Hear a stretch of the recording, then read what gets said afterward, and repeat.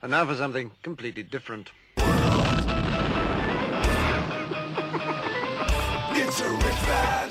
Forget everything you've been told by others before. Get ready for the real deal, the full story, real talk about money, markets, life. Now, it's The Real Investment Show with Lance Roberts, presented by RIA Advisors.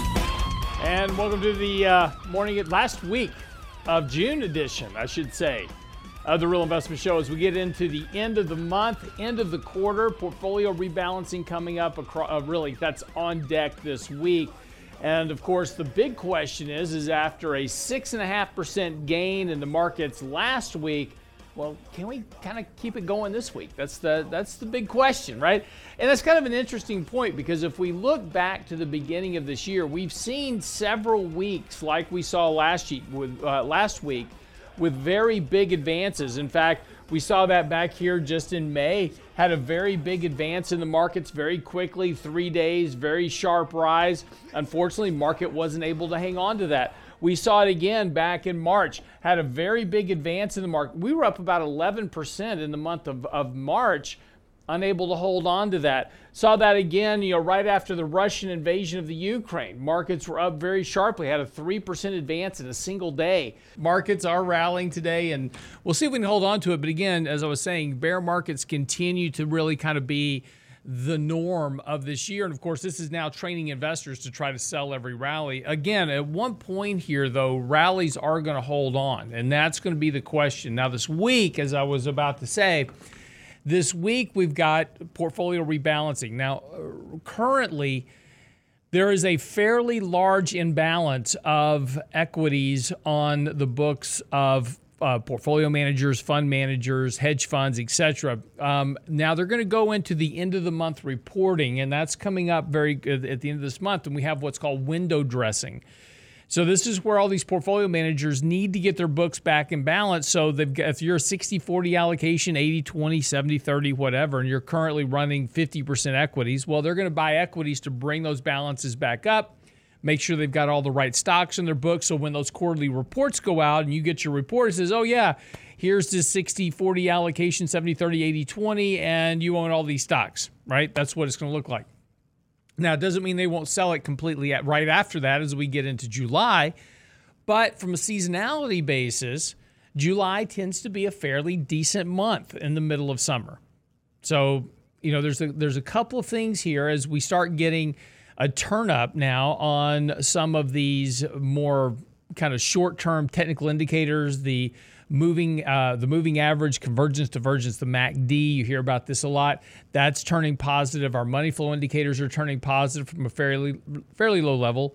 Oversold conditions are turning up as well, starting to get a little bit of a bullish tick to some of these more oversold conditions of the markets, all suggesting that this rally could have a bit more leg this week, and we might see a bit more of an advance. So, one thing we'll be kind of looking for this morning is seeing if the rally can, continue this push and try to cut some of these June losses down. We saw that back in May.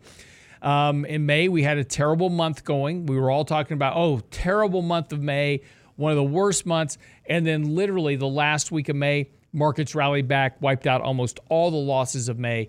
That's going to kind of be the question this week is, can June do the same thing? Can we get this rally into the end of the month as we start seeing, this, kind of push to rebalance portfolios, a reversal of these June losses. Now, this is where it gets frustrating for a lot of individuals. And, if you're trying to short the market and you're, kind of on the short side of the market, these rallies are very frustrating because it tends to kind of suck you back in.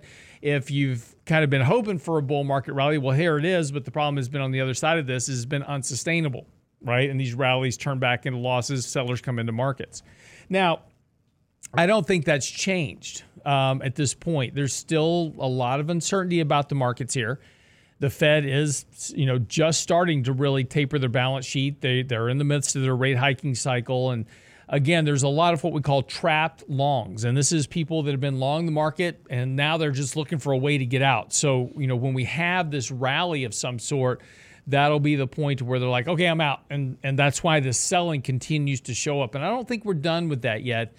but doesn't mean we can't have a fairly substantial kind of bull market rally. And I'll tell you why that would actually be kind of a good thing. There's too much bearishness in the market. There's too many people, certain. And I was having a conversation with Charles Payne on Thursday talking about this very thing on Fox Business. And he was like, well, it's inevitable, right? That, that's all the headlines are recession's inevitable. And, it's inevitable we're going to have a recession and the downturn's inevitable. And look, there's nothing inevitable in markets or the economy or everywhere else. But one thing that is interesting is that when people are convinced, and a broad swath of media and economists and analysts, et cetera, are convinced that something's going to happen, something else tends to be the case. Now, I'm not saying that we're not going to have a recession because it's inevitable. I'm joking. I'm not saying we're not going to have a recession, but if we had a recession today, if the National Bureau of Economic Research came out today and said, hey, we're in a recession, this would be the most well-forecasted recession ever in history. And that's just the way that things are. So what we kind of need here is a very strong bull rally that gets people convinced that the bear market risk is over, the recession risk is over, and the Fed engineered a soft landing. That's what we kind of need here, is to get that sentiment shifted to another side of this situation, so that, here's the interesting thing, so that the bear market and recession can happen. And again, it's just that we saw this previously. There was a lot of talk about a recession coming in 2007, and then the markets rallied, and Ben Bernanke came out at that time and said, we're in a Goldilocks economy, it's all fine. Everybody kind of got convinced that the recession risk was behind us, and then that's when the recession happened. And that's kind of what would be the process here. And again, you kind of need something to get a lot of this negative sentiment out of the markets. And that's also how bear markets work. Bear markets are great about luring you back into the water and making you think that, the bear market's over, bull market's back, I need to be in here, I got to go buy a lot of these junk stocks that were really beaten up, because they're all going to come back. That's what bear markets do. They're very good about luring you back in to give you one last mauling before it's all over. And but we'll talk some more about this morning. Take a quick break. We'll come back. Got a few topics to get into. Don't go away. More of the Real Investment Show coming right up.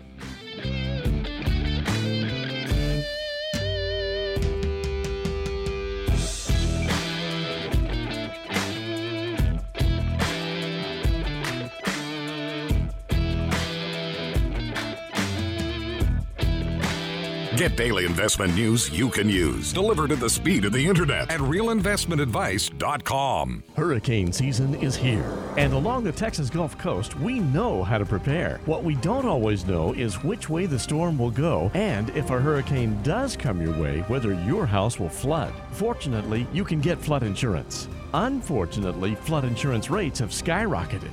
Don't be at risk. Let the specialists at RIA Insurance assess your needs and shop your coverage for the best rates possible. Another service from realinvestmentadvice.com. Click on the insurance tab, realinvestmentadvice.com. The Real Investment Show.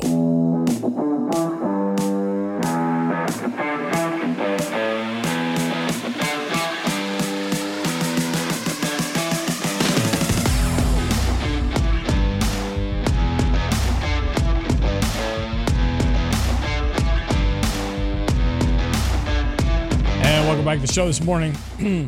So, number one question to hit my inbox over the last few days, of course, is, how much higher can this rally go? As we were just talking about, the issue with markets this year been that these monster rallies, and we've seen several of these so far this year. This past week was one of the larger ones. Fail. We have these big rallies, and it kind of gets people excited, and then the next week they just completely sell off. Now, this morning, futures are pointing higher, so hopefully we'll kind of get some follow-through from last week. And that, again, would not be surprising. Markets are still oversold here.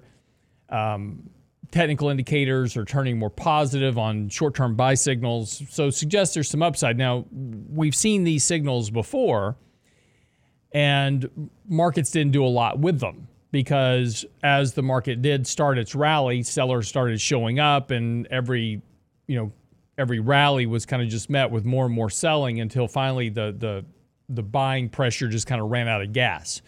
Kind of think about, you've got we always use the car analogy with overbought, oversold. And when you're oversold, you've got a full tank of gas. And so, as the market rallies, you drive until you run out of gas. And then that's, kind of the way the markets work. Well, what we saw in the last rally like this was that the markets rallied off the bottom and then just kind of, got stuck, kind of like the car was chained to a big, cement post. So you're sitting there revving the engine, not going anywhere. And markets just kind of ran out of gas, and then we fell down and tested new lows. And that's going to be one of the questions, is that every time we have these rallies, these, kind of sellers just show up in mass. Again, just individuals saying, hey, I'm glad to get a little bit of my money back. I'm getting out, right? That's been the challenge. Now, at one point, don't know when, and it could be this rally, we'll see, we're going to keep going up. And the rally is going to gain more and more momentum as people get convinced that the correction is over and the bull market's kind of maybe coming back, and then we'll all jump in. Now, as I've said before, one of the concerning issues, I guess concern's the right word, is that normally we don't see people wanting to just jump back into markets in a bear market. So, in other words, if this is a real bear market that we're in this year, and things are as negative as sentiment suggests, I mean, take a look at all the sentiment indicators. They're basically at record lows. Consumer sentiment, investor sentiment, all pushing record lows. So everybody's very negative about markets, the economy, everything. Now, in a real bear market, people don't want to be buying equities and taking on investment risk in a real bear market, right? Because they don't want to lose money. It's all about loss aversion. But because of what we've done to markets over the last decade, because, we got a BTFD, by the freaking dip, and we've trained people by doing this. This is the Federal Reserve, right? Every time the market declined a little bit like it has now, the Federal Reserve shows up and says, hey, we're going to do QE and provide liquidity for markets, and markets run up. So, if you think about Gen Zers as an example, these are individuals born between 1995 and 2005-ish, right? There's some disagreement about the actual age range of Gen Zers, and sometimes some say 1998 to 2010, 1995 to 2005. Anyway, it's in that bracket. Here's the important point about that. If you take a look at the ones that were born in 1995, right?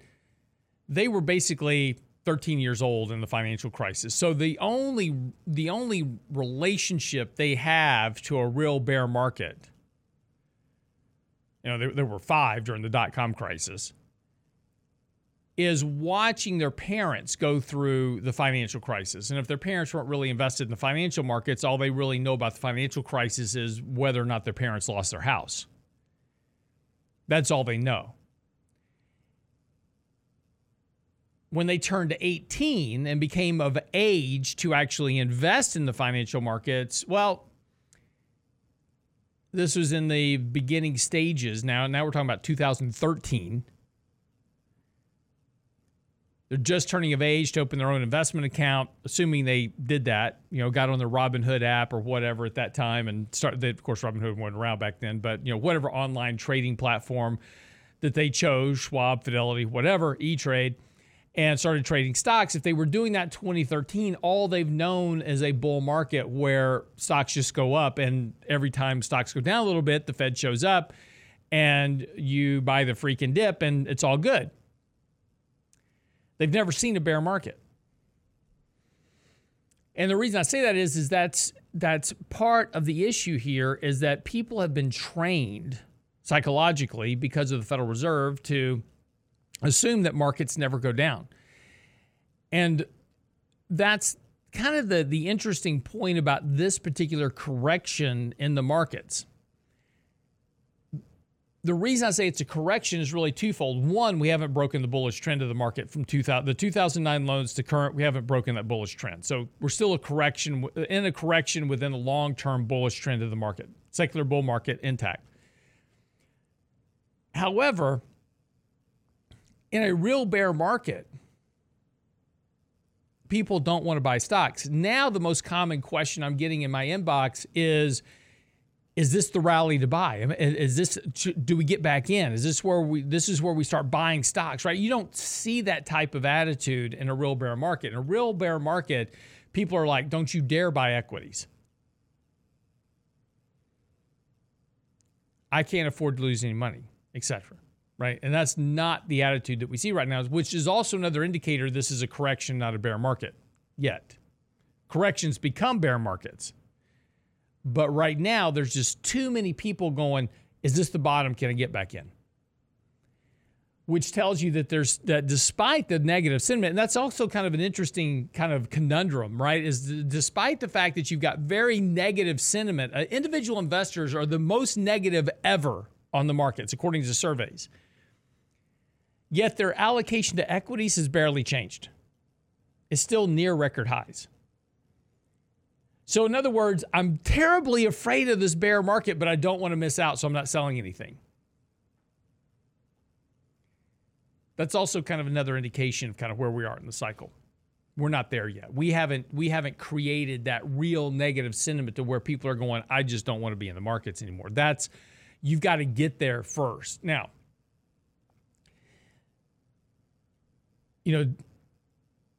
despite the fact that you've had crashing cryptocurrencies and, crashing stock markets, et cetera, again, sentiment's very good. We had outflows over the last 9 weeks of about $16 billion. You've got roughly about a $30 billion rebalancing this week. So again, huge numbers of money just kind of flopping around this market, in and out on a variety of issues.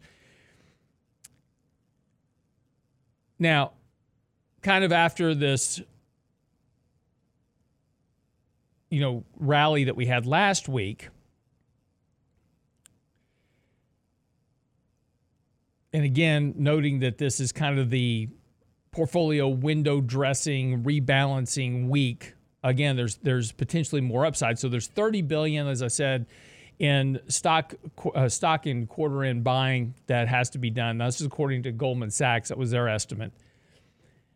And so a lot of the stats that we're going to see are going to start seeing that push to put equities back on the books as they get into window dressing. Now we get into July, which is kind of part of the best 2-week stretches. This end of second quarter, first week of July tends to be two of the better weeks of market participation historically.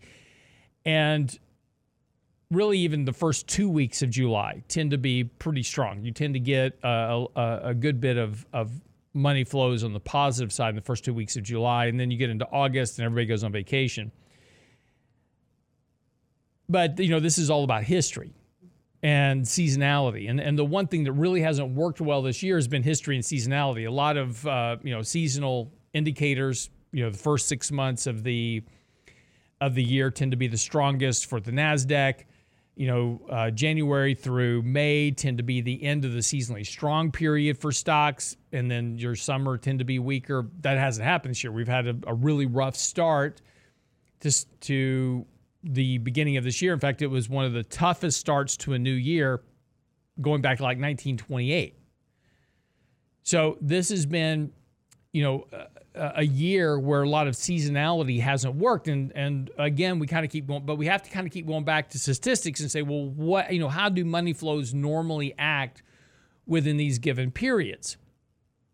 And, we've got this rally, we've got end of the quarter rebalancing, we've got the first 2 weeks of July tend to be positive. So how much further can this rally go? There's reason to think that we could get a bit more of a rally out of this. But again, that doesn't change the dynamic that we probably need to sell into the rally. You can take on some trading positions, something we'll probably be looking at as well. Take on some slight trading positions here. try to grab a little bit of the gain out of this rally, sell those positions, raise cash once we start seeing signals turn back in the other direction. But again, you've got enough support here short term to put a little bit of money to work. I think you'll be okay. But keep a very tight rein on it and watch technical indicators, because the technical indicators have worked very well this year in keeping you out of trouble. You can take advantage of short-term rallies, but you've got to sell those rallies. Now, at some point, we'll have a rally that just keeps going. And we'll look back and say, yep, there was the bottom. And that's one of the benefits of always having a bit of an allocation towards equities, regardless of how tough the market is, because it gives you a base to build off of when you start working in hindsight, what you're going to have to do to successfully navigate the turn from the cycle that we're in now to the next bull market cycle when it occurs. But what's going to cause that? Talk about that after the break.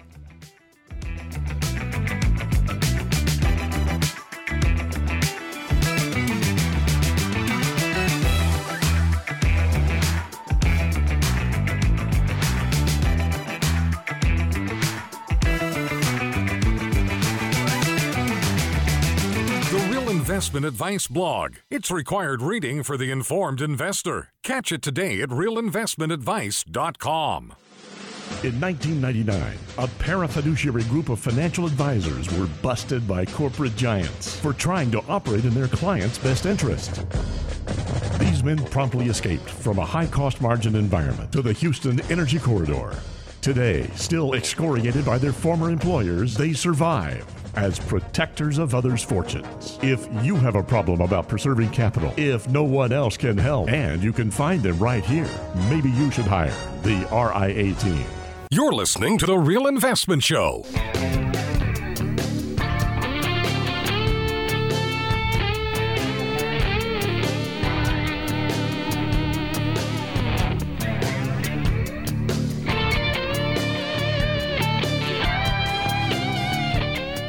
So welcome back to the show this morning. It's, of course, Monday as we get things up and running. Of course, it was another hot weekend yesterday, or this weekend, actually, not just yesterday. It was hot all weekend. Especially running. It was fun. Every day I ran this weekend is like literally just, as soon as you get out of the house, you start sweating. You are a glutton for punishment. No, I'm just old. So it's one of those things, if you don't keep it up with it, you lose it. You lose it. Yeah. It's really not fair, right? It's not fair. You know, it takes you a long time to get into shape, and literally you just get out of shape by like 15 minutes. If you stop doing anything, you're just, that's right, out of shape again. You can no longer get up off the floor. Exactly. Yeah, the floor's getting much further down. It is. Every year, the floor gets further away. I don't know if I'm getting taller or just older. I've stopped picking stuff up. I drop it, it's staying there. Yeah. That's happened to me more than once. More often than we care to admit. Exactly. It's interesting. We were, every Friday I do a market recap with Adam Taggart, and we talk about, the markets and what's going on. We post that recap on our website. So if you go to realinvestmentadvice.com, there is a weekly market recap that we do every Friday.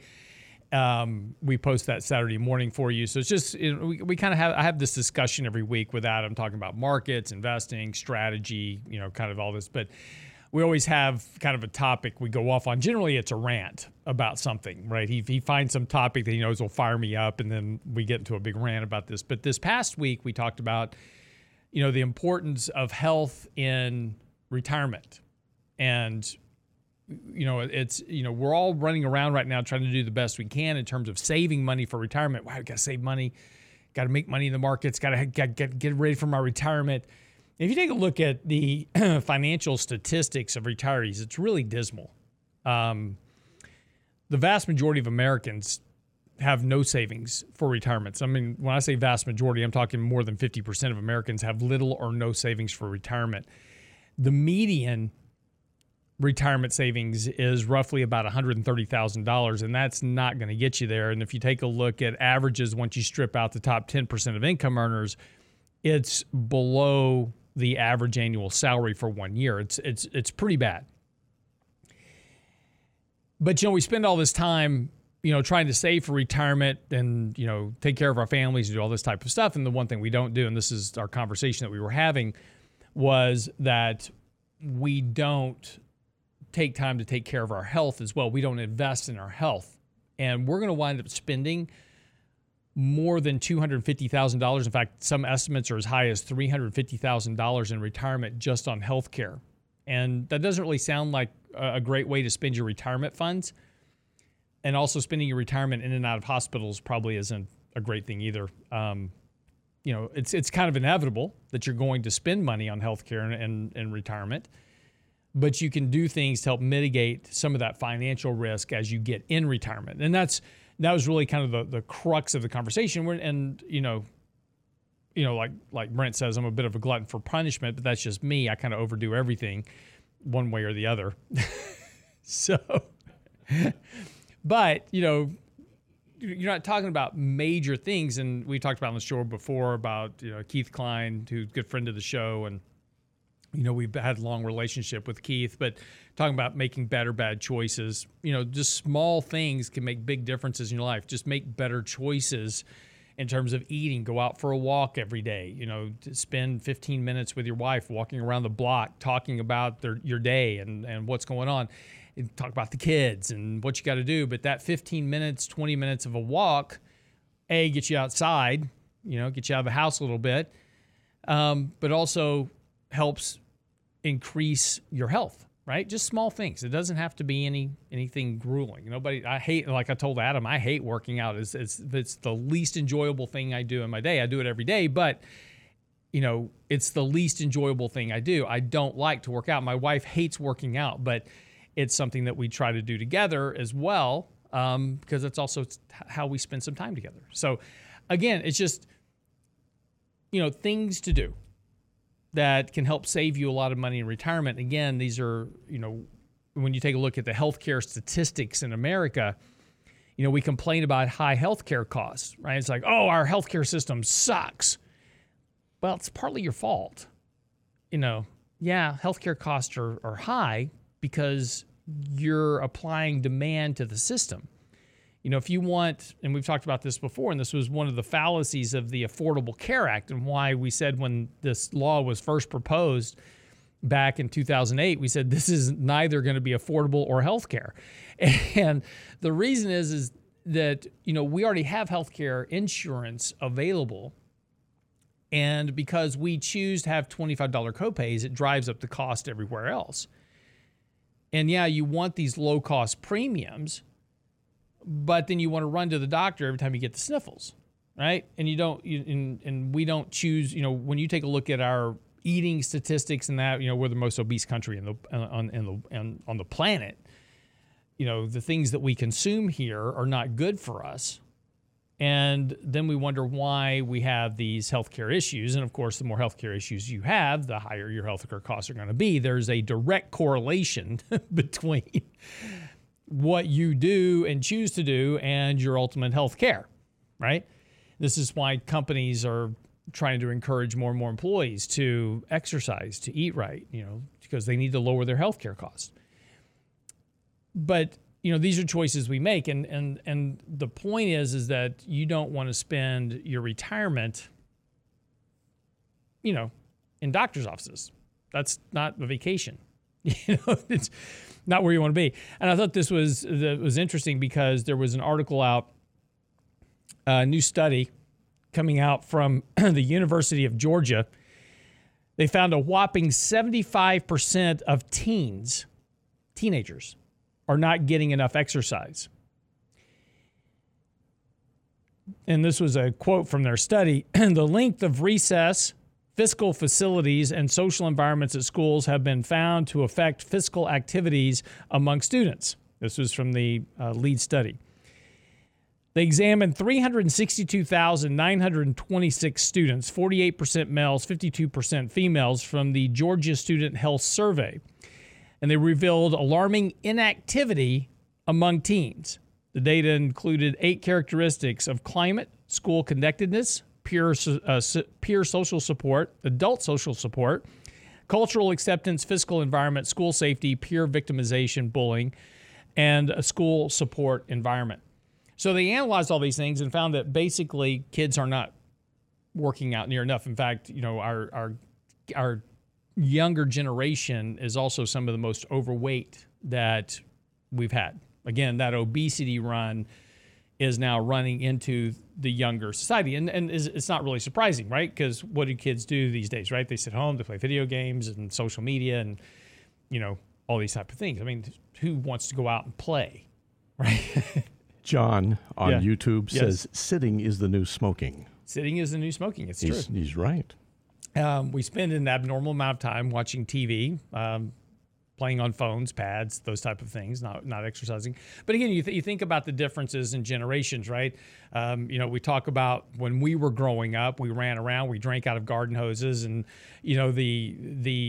your parents basically kicked you out of the house. I mean, you got home from school and your parents were, get out of the house and come home when the street lights come on. That was the whole thing, right? We're riding around on bikes and running around, playing games, whatever, because that was the only form of entertainment. So you weren't able to sit around and watch TV. There were like 4 channels, 5, 2, 11, 13, 26, and 39 if you live in Houston. That was it. All in black and white. All in black and white.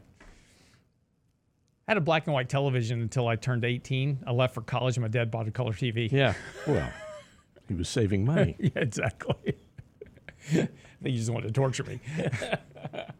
But yeah, I mean, this is, kind of changes in society, but this also leads, and then we talk about, the problems with child health care. And when we were growing up, we didn't seem to have all these, allergic issues, peanut allergies and gluten allergies and all these other kind of things that we've got going on. And now we've got all these different variations of issues that children now have. It's like, oh, my kid has a peanut allergy and my kid has a gluten problem. My kid has this problem and my kid has, this problem. And, we've just got a lot of problems. Maybe back in the day, we didn't have social media, so we didn't know that all these people had problems, but they existed. I don't know.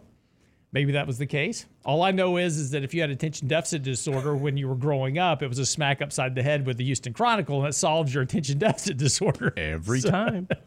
So not sure what changed, but anyway, something changed. But the point is about all this is that, we're making decisions that not only have an impact on our health, but also our kids' health. And again, when we talk about saving money, getting ready for retirement, and these type of issues, we're setting ourselves up, and this was the point of the conversation that I was having with Adam, is that we're setting ourselves up for failure in retirement, because all that money that we were banking on to pay our bills and travel and play some more golf and spend some more time with our spouses and loved ones is going to be spent at the hospital. And that's not really the way you want to spend retirement. And it's not too late, right? It's not too late. You can start today and start investing in a better retirement by just getting up off the couch and taking a walk. All right, be back. Wrap up the show. Talk a little bit about this market rally. I got sidetracked. We'll come back. We'll go back. Talk about bear market rallies. Is this another one, or is this where it changes? Talk about that. We'll come back from the break. Don't go away.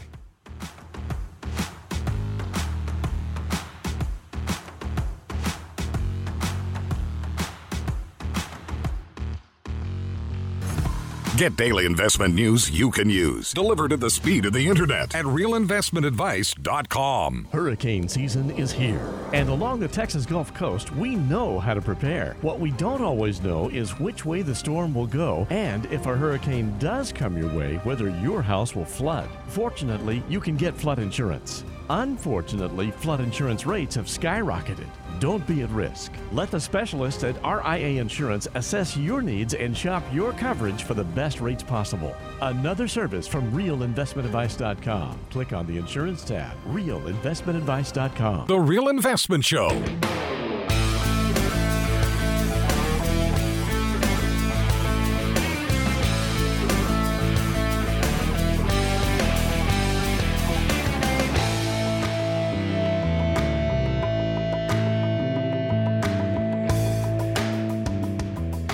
So welcome back to the show this morning.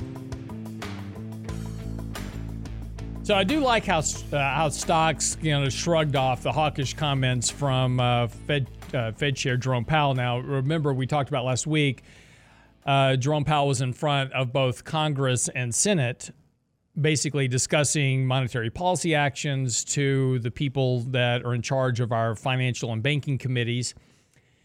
And what was most disturbing about those comments was not what Jerome Powell was saying, but the statements that were coming from our congressmen and senators, which showed just how little economic understanding they actually have in terms of basic economics and how markets function.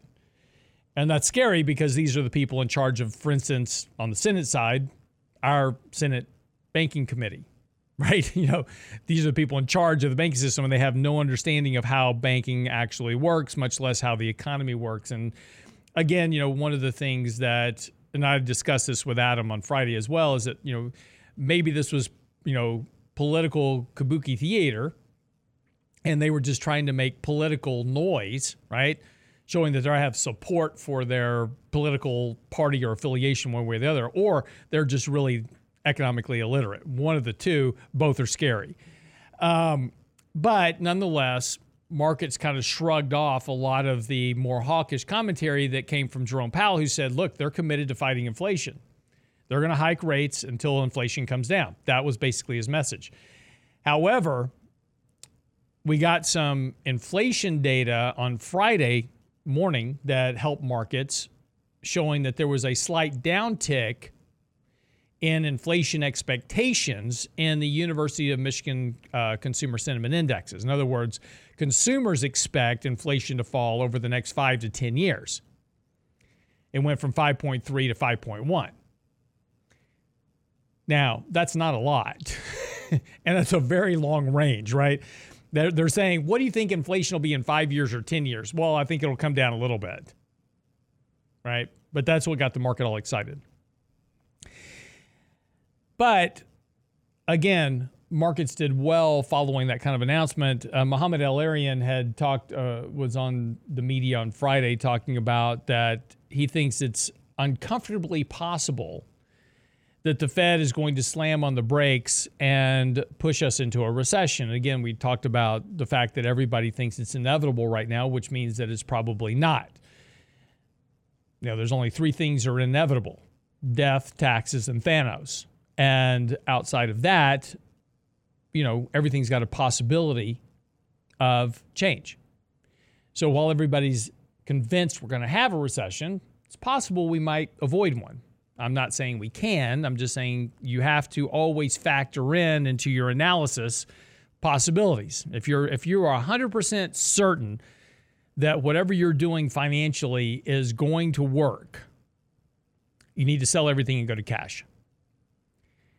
You should never be 100% certain. You should always leave room to possibilities of being wrong. And then in the case you're wrong, what are you going to do to change it? So you always keep that function in the back of your head. Never be 100% certain about anything, because that's where you wind up losing a lot of money, one way or the other. So the reality is that we've hit a short-term bottom in the markets. Okay, not going to argue that at all. Again, as we started out the show talking about $30 billion in rebalancing for this quarter, this week. Got to wrap up the quarter. First 2 weeks of July tend to historically be fairly strong. So, there's a reasonable expectation markets have hit a short-term bottom. But given the fact the Fed is hiking rates, the fact the Fed is tightening their balance sheet, and that just started in June, mind you, right? The balance sheet reductions just started in June. By the way, let me clarify something for you really quick. I got an email over the weekend talking about, the Fed taper, and that the Fed's tapering their balance sheet, but yet if you take a look at their balance sheet, it's not going down.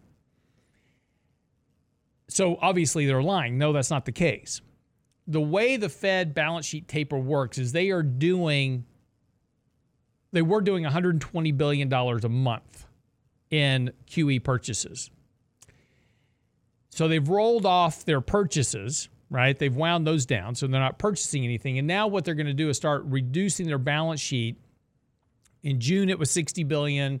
In July, August, it's going to ramp up to $90 billion a month. So every month they're going to roll off $90 billion worth of bond purchases. Now, that doesn't mean the balance sheet's going to necessarily decline at that rate, because when you take a look at a lot of the holdings in their portfolios, remember, a lot of these bonds were bought 5, 7, 10 years ago, and they're still in the books. And there's a lot that they were buying recently that were very short duration bonds, 1, 2, 3 years. So every month, bonds are maturing on their balance sheet. And so let's say that the balance sheet is, just round numbers, $9 trillion. It's less, but let's use $9 trillion. It's $9 trillion. And this month, they've got $70 billion worth of bonds that are maturing, right? But they're only going to taper $60 billion. So they're going to let $60 billion roll off, but they're going to buy $10 billion worth of bonds because all they want is a taper of $60 billion. So it doesn't necessarily mean the actual size of the balance sheet is going to be dropping that markedly, or that Fed purchases are going to go to zero. It's going to depend on the rate of roll-off that occurs in their portfolios. So they're going to taper their balance sheet by this roll-off measure. And so if the number of bonds that are maturing in a given month exceed the amount that they want to have roll off, then they're going to be purchasing those different bonds. Okay? So that's, again, it's just, there's some math behind their balance sheet that's not as clear as it would seem. But nonetheless, the point is that the support for the financial markets in terms of both zero interest rates and, of course, the amount of liquidity support being put in by the Fed buying bonds is going away. And that is going to weigh on stocks, at least in the near term. Now, does that mean stocks have to necessarily go down? No, but it's certainly going to make it more difficult for them to go up. And that's why in a lot of this, and again, when we talk about, a short-term bottom, a rally, those type of things, we're talking about very short-term events, 1 week, 2 weeks, 3 weeks, not 3 or 4 months. And, we're still probably, mired in bear market rallies, at least for now. And when will that change? Well, unfortunately, we won't know until we can see it in hindsight, which is why trying to be all out of the market is difficult, because by the time you realize that you need to get back in, then you're going to start making all the same psychological mistakes of, well, if I get in now, I'm going to be paying too much for it, and I'll wait for a pullback, and the market doesn't pull back, and it keeps going up, and you're like, well, okay, I'll wait for the next pullback, and you just make all these bad emotional decisions, and you just don't get in. So this is why, we always have a base allocation to equities that we can build off of as the market begins to turn. But what you need to be looking for is you need to say, okay, you need to start seeing that the Fed is starting to signal that it's inclined to start stopping their rate hikes, potentially even starting to cut rates. You need to start to see a decline in inflation. You just need to start seeing some disinflationary pressures. And you need to start seeing them talk about, stopping their balance sheet roll-off. So once you kind of start to see those things starting to be talked about, you're probably getting fairly close to a market bottom. Now, most likely by the time we get to that point, you're not going to want to buy stocks, but that'll be the point. You may be early, right? But when you start hearing this conversation, that's where you want to start looking to put some money to work. Now, having said that, I'm not the only one saying this. Everybody's saying this, right? Because we've been trained for a decade now that whatever the Fed does, right? Don't fight the Fed. Everybody's looking for this, which means that markets will probably start sniffing it out before we actually get the conversation from the Fed. We'll start to see markets rally in anticipation that they're looking at this economic data, right? They're seeing unemployment go up. They're starting to see, inflation come down. And they're going to go, this is the environment to where the Fed's going to have to stop hiking rates. They're going to have to start increasing their balance sheet.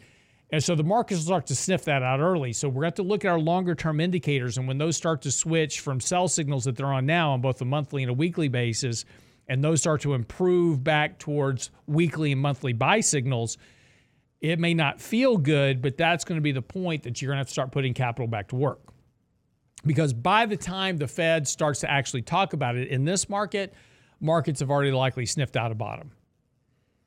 But again, that's going to be the challenge. And again, you're probably going to be early, and you're going to have to suffer some of the bruises of being in the markets a bit early, but it'll likely pay for itself over time. But again, even let's assume that you just wait, right? You just wait.